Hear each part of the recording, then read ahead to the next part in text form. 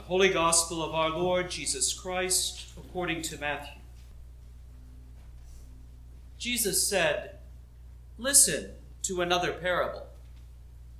There was a landowner who planted a vineyard, put a fence around it, dug a winepress in it, and built a watchtower.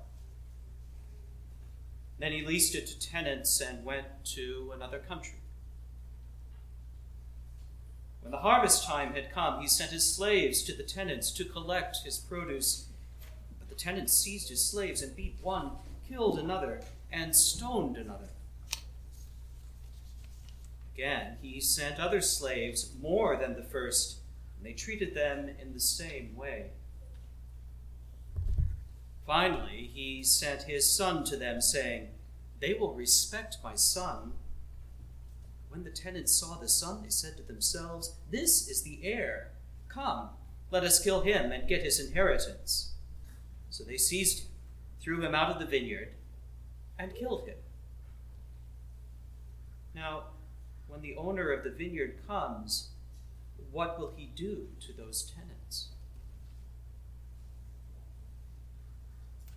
They said to him, "He will put those wretches to a miserable death and lease the vineyard to other tenants who will give him the produce at the harvest time." Jesus said to them, "Have you never read in the Scriptures, 'The stone that the builders rejected has become the cornerstone'? This was the Lord's doing, and it is amazing in our eyes. Therefore I tell you, the kingdom of God will be taken away from you and given to a people that produces the fruits of the kingdom. The one who falls on this stone will be broken to pieces, and it will crush anyone on whom it falls." When the chief priests and the Pharisees heard this parable, they realized that he was speaking about them. They wanted to arrest him, but they feared the crowds, because they regarded him as a prophet. The Gospel of the Lord. There is a kind of abject terror in today's readings, isn't there? They are readings that are gathered from times in the history of the ancient people of God where violence ruled all.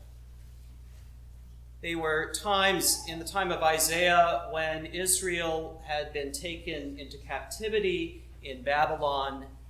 And so the image of the vineyard on the hill as God's planting, that the hedges had been torn down and it had been ravaged by wild animals, and people had come by and plucked off its fruit, was very vivid for the people of God in that context. In Jesus' world and in Matthew's world, a few decades after Jesus, the notion of the absentee landlord loomed large amongst people who lived on the ground, often in difficult conditions. In the ancient Holy Land, they knew this tendency of landowners to lease their properties to others to take care of them, and then the landowners would come back and they would take the fruits of their labors. So at one level, this is a story that would have been familiar amongst the people as a story not of injustice, but actually of justice.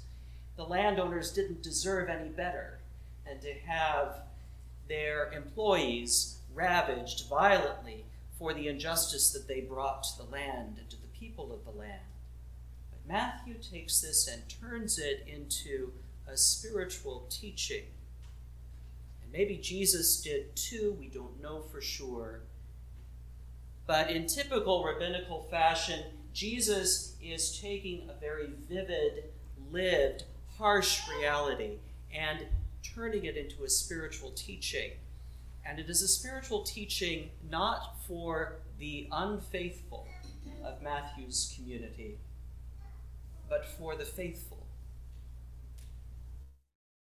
It's the Pharisees and scribes who were the faithful ones of memory at the time, and the righteous ones not the unrighteous.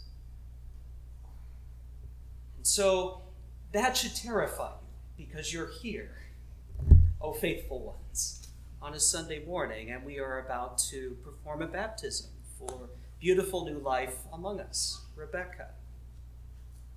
And here Jesus is challenging the faithful with this story.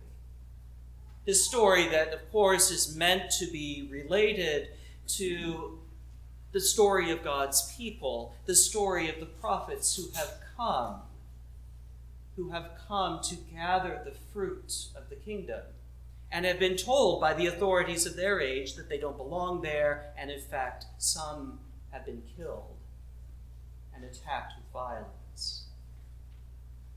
A story as well for Jesus himself, the story of the Son. You can see it is a premonition of what is yet to come in the narrative of Matthew's Gospel, that Jesus himself, as God, has come to the vineyard to lay claim not to what belongs to the religious authorities, but what belongs to God.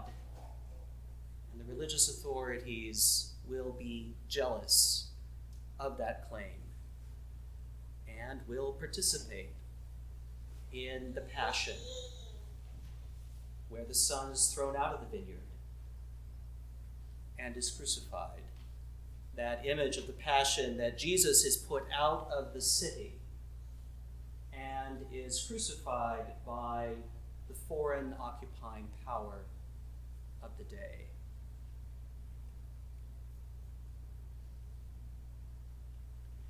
The message that Matthew wants to impart to the faithful of his day and to us so many centuries later may have something to do with the conceit that we all have about ownership.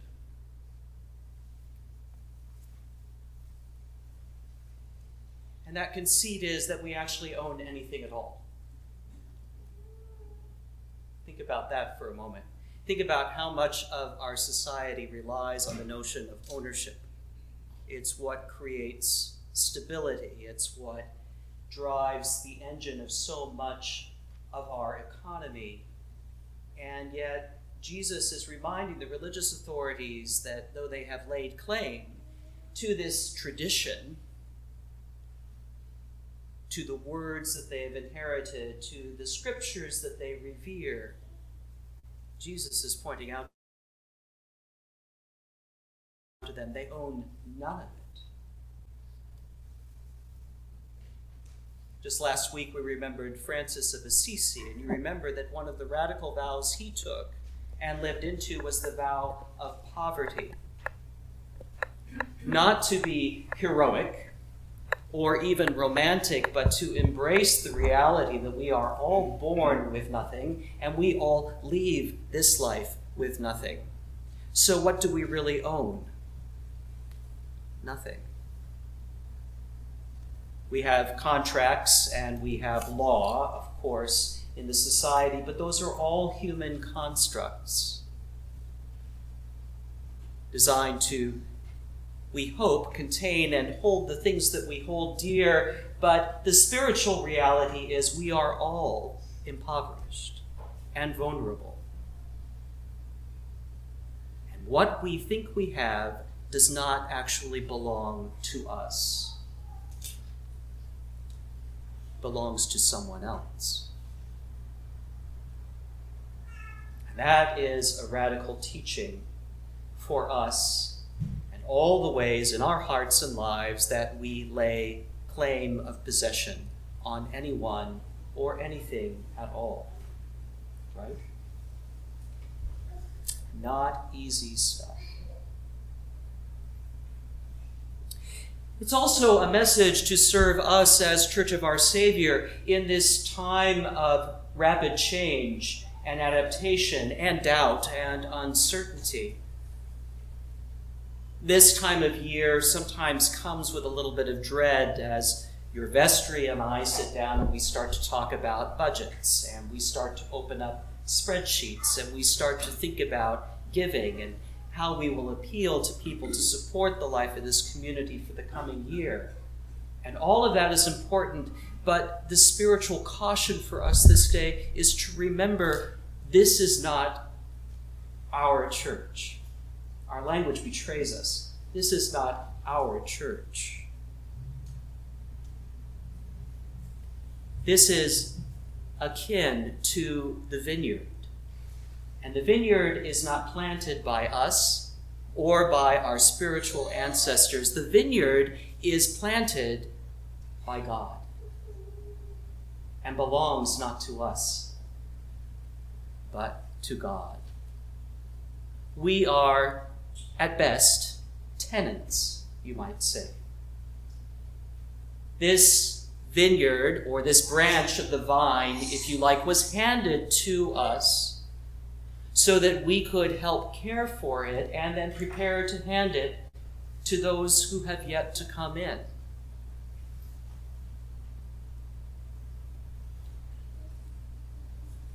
During World War II, the Archbishop of Canterbury, William Temple, had a phrase for this that went something like this. He said, "The church is the only organization in the world that exists not for itself, but rather for those who have yet to darken its doors." And we could take that teaching even one step further in light of today's gospel and to remind ourselves that this organization does not exist for us or any human being, but exists for God and God's purpose. What we tend belongs to God. And what we have, even precious, beautiful new life, is ultimately God's, not ours to possess. And so we are called to a different kind of ethic beyond the control and the possessiveness that comes with ownership. That's what Jesus is pointing us to in today's teaching. It's an ethic that the psalmist understood when again praying for the vineyard in today's psalm. To appeal first and foremost to the owner of the vineyard for help and support. So our first task in this season of what we might call stewardship, where we are called to care for the things that we value, is to pray, to offer our hearts and our lives back to God. Everything that we have the conceit of ownership around, to open our hands and let that go back to the true owner, the true giver of what we have, the true giver of life itself, God. God is the only one who understands what is most needed by the vine at this time. God is the only one who understands our truest selves. God is the only one who knows most what we need. And if you heard that opening prayer today in our service, it was a prayer recognizing that God knows our desires even better than we know them, and is offering more than we can ask for.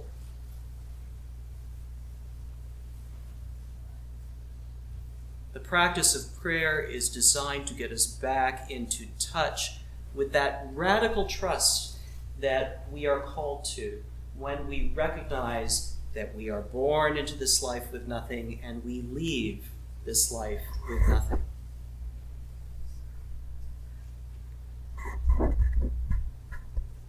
And that we have one task in front of us beyond prayer, and that is to love. Because that is the one gift that we can't give away or lay ownership to. Think about that for a moment.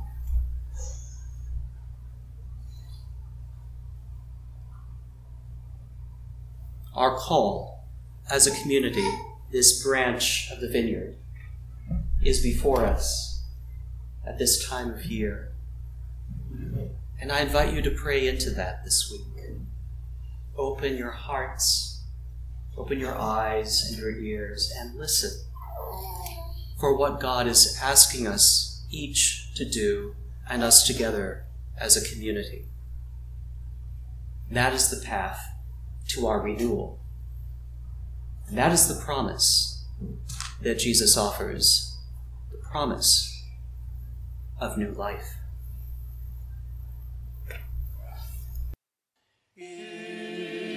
Thank you for listening to this sermon podcast from the Episcopal Church of Our Savior, Mill Valley, California.